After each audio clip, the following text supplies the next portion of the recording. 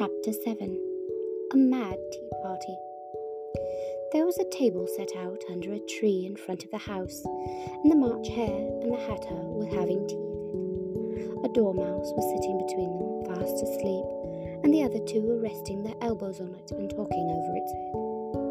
Very uncomfortable for the dormouse, thought Alice. Only, as it's asleep, I suppose it doesn't mind.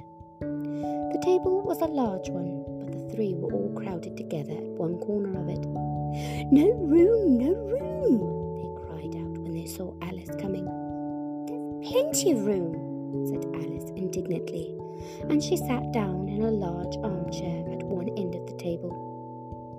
"Have some wine," the March Hare said in an encouraging tone. Alice looked all round the table, but there was nothing on it but tea. "I don't see any wine," she remarked. "There isn't any," said the March Hare. "Then it wasn't very civil of you to offer it," said Alice angrily. "It wasn't very civil of you to sit down without being invited," said the March Hare. "I didn't know it was your table," said Alice. "It's laid for a great many more than 3. "Your hair wants cutting," said the Hatter. He had been looking at Alice for some time with great curiosity, and this was his first speech. "You shouldn't make personal remarks," Alice said with some severity. "It's very rude." The Hatter opened his eyes very wide on hearing this, but all he said was, "Why the raven like a writing desk?" "Come, we shall have some fun now," thought Alice. "I'm glad they've begun asking riddles. I believe I can guess that," she added aloud. "Do you mean that you think you can find out the answer to it?" said the March Hare. "Exactly so," said Alice. "Then you should say what you mean," the March Hare went on. "I do," Alice hastily replied. At least, I mean what I say. That's the same thing, you know." "It's not the same thing a bit," said the Hatter. "You might just as well say that I see what I eat is the same thing as I eat what I see." "You might just as well say," added the March Hare, "that I like what I get is the same thing as I get what I like." "You might just as well say," added the Dormouse, who seemed to be talking in his sleep, "that I breathe when I sleep is the same thing as I sleep when I breathe." "It is the same thing with you," said the Hatter.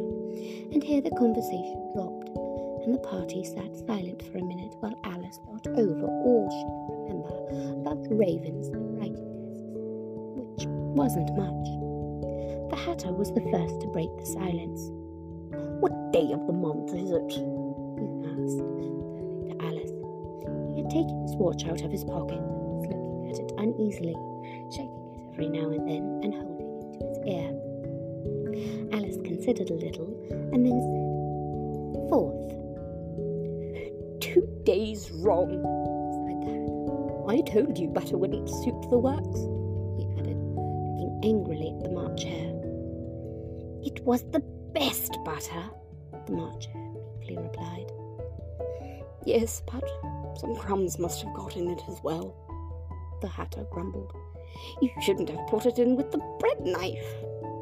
The March Hare took the watch and looked at it gloomily.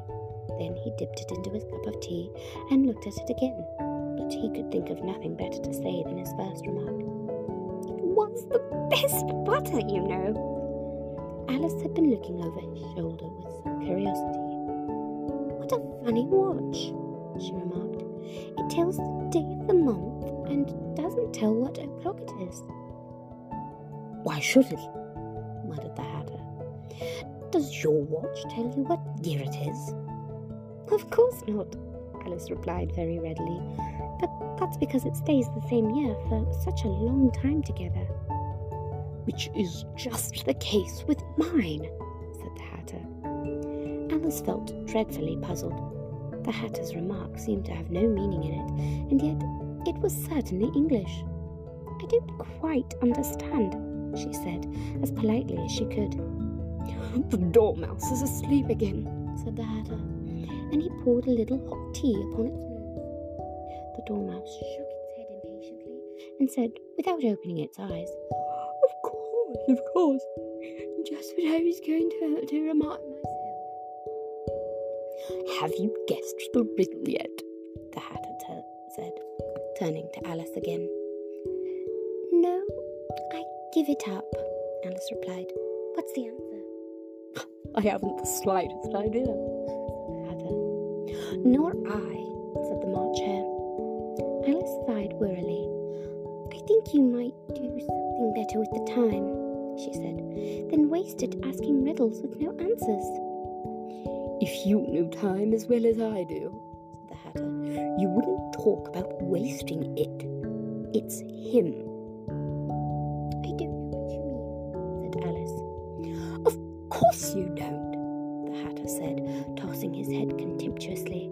I dare say you never even spoke to time. Perhaps not, Alice cautiously replied, but I know I have to beat time when I learn music. Oh, that accounts for it, said the Hatter. He won't stand beating. Now, if you only kept on good terms with him, he'd do almost anything you liked with the clock. For instance, suppose it were 9 o'clock in the morning, just time to begin lessons. You'd only have to whisper a hint at a time, and round goes the clock in a twinkling. 1:30, time for dinner. I only wish 'twas, the March Hare said to itself in a whisper. That would be grand, certainly, said Alice thoughtfully. But then, I shouldn't be hungry for it, you know. Not at first, perhaps, said the Hatter, but you could keep it to 1:30 as long as you liked.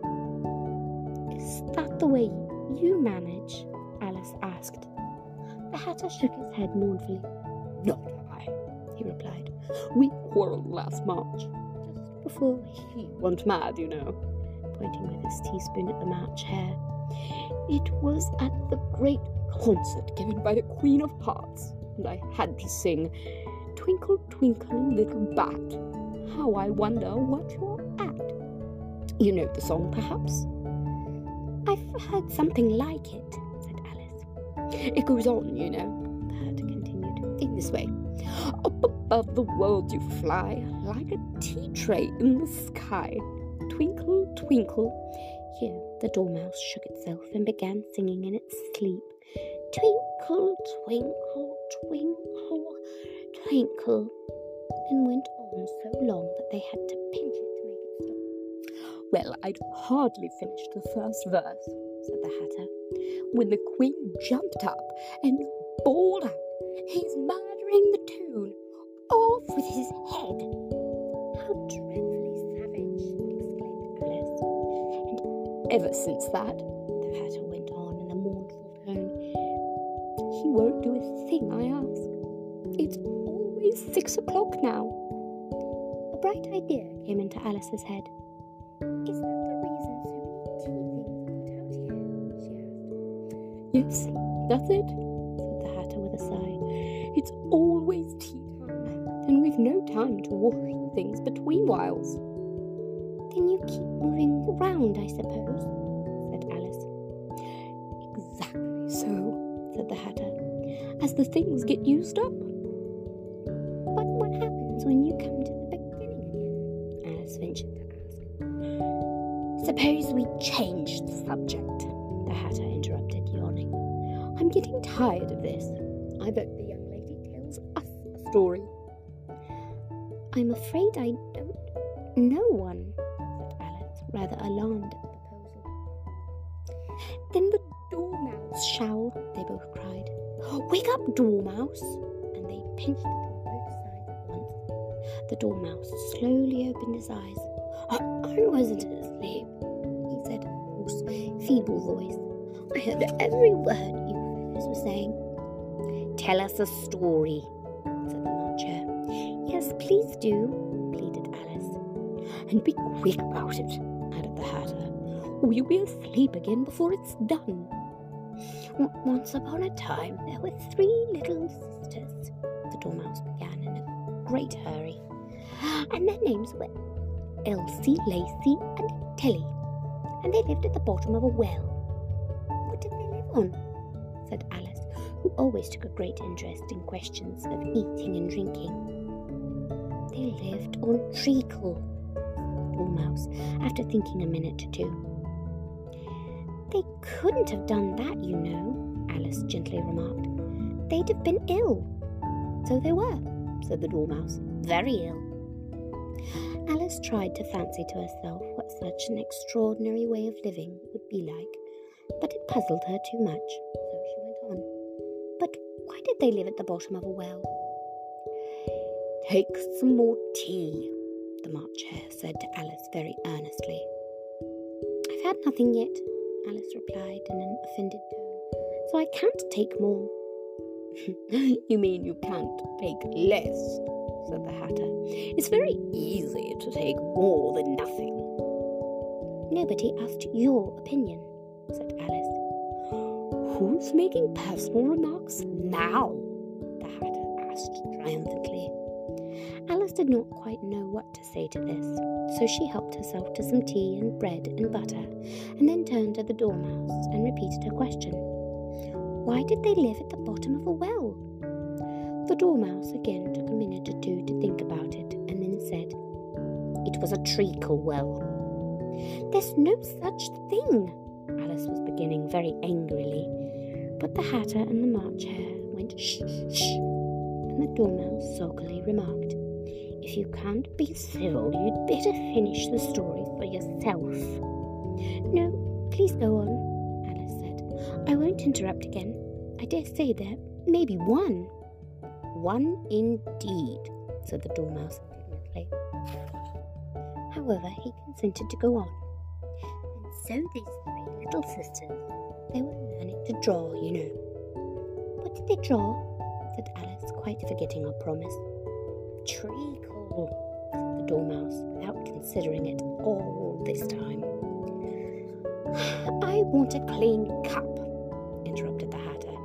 "Let's all move one place on." They moved on as he spoke, and the Dormouse followed him. The March Hare moved into the Dormouse's place, and Alice rather unwillingly took the place of the March Hare. The Hatter was the only one who got any advantage from the change, and Alice was a good deal worse off, as the March Hare had just upset the milk jug into his plate. Alice did not wish to offend the Dormouse again, so she began very cautiously. "But I don't understand. Where did they draw the treacle from?" "You can draw water out of a water well," said the Hatter, "so I should think you could draw treacle out of a treacle well." "Stupid." "But they were in the well," Alice said to the Dormouse, not choosing to notice the last remark. "Of course they were," said the Dormouse. "Well in." This answer so confused poor Alice that she let the Dormouse go on for some time without interrupting it. "They were learning to draw," the Dormouse went on, yawning and rubbing its eyes, for it was getting very sleepy. "And they drew all manner of things, everything that begins with an M." "Why with an M?" said Alice. "Why not?" said the March Hare. Alice was silent. The Dormouse had closed its eyes by this time and was going off into a doze, but on being pinched by the Hatter, it woke up again with a little shriek and went on. "That begins with an M, such as mousetraps and the moon and memory and muchness. You say things aren't much of a muchness. Did you ever see such a thing as a drawing of a muchness?" "Really, now you ask me," said Alice, very much confused. "I don't think." "Then you shouldn't talk," said the Hatter. This piece of rudeness was more than Alice could bear. She got up in great disgust and walked off. The Dormouse fell asleep instantly, and neither of the others took the least notice of her going, though she looked back once or twice, half hoping they would call after her. The last time she saw them, they were trying to put the Dormouse into a teapot. "At any rate, I'll never go there again," said Alice as she picked her way through the wood. It's the stupidest tea party I was ever at in all my life." Just as she said this, she noticed that one of the trees had a door leading right into it. "That's very curious," she thought. "But everything's curious today. I think I might as well go in at once." And in she went. Once more she found herself in the long hall and close to the little glass table. "Now I'll manage better this time," she said to herself, and began by taking the little golden key and unlocking the door that led into the garden. Then she set to work nibbling at the mushroom. She had kept a piece of it in her pocket till she was about a foot high. Then she walked down the little passage, and then she found herself at last in the beautiful garden, among the bright flower beds and the cool fountain.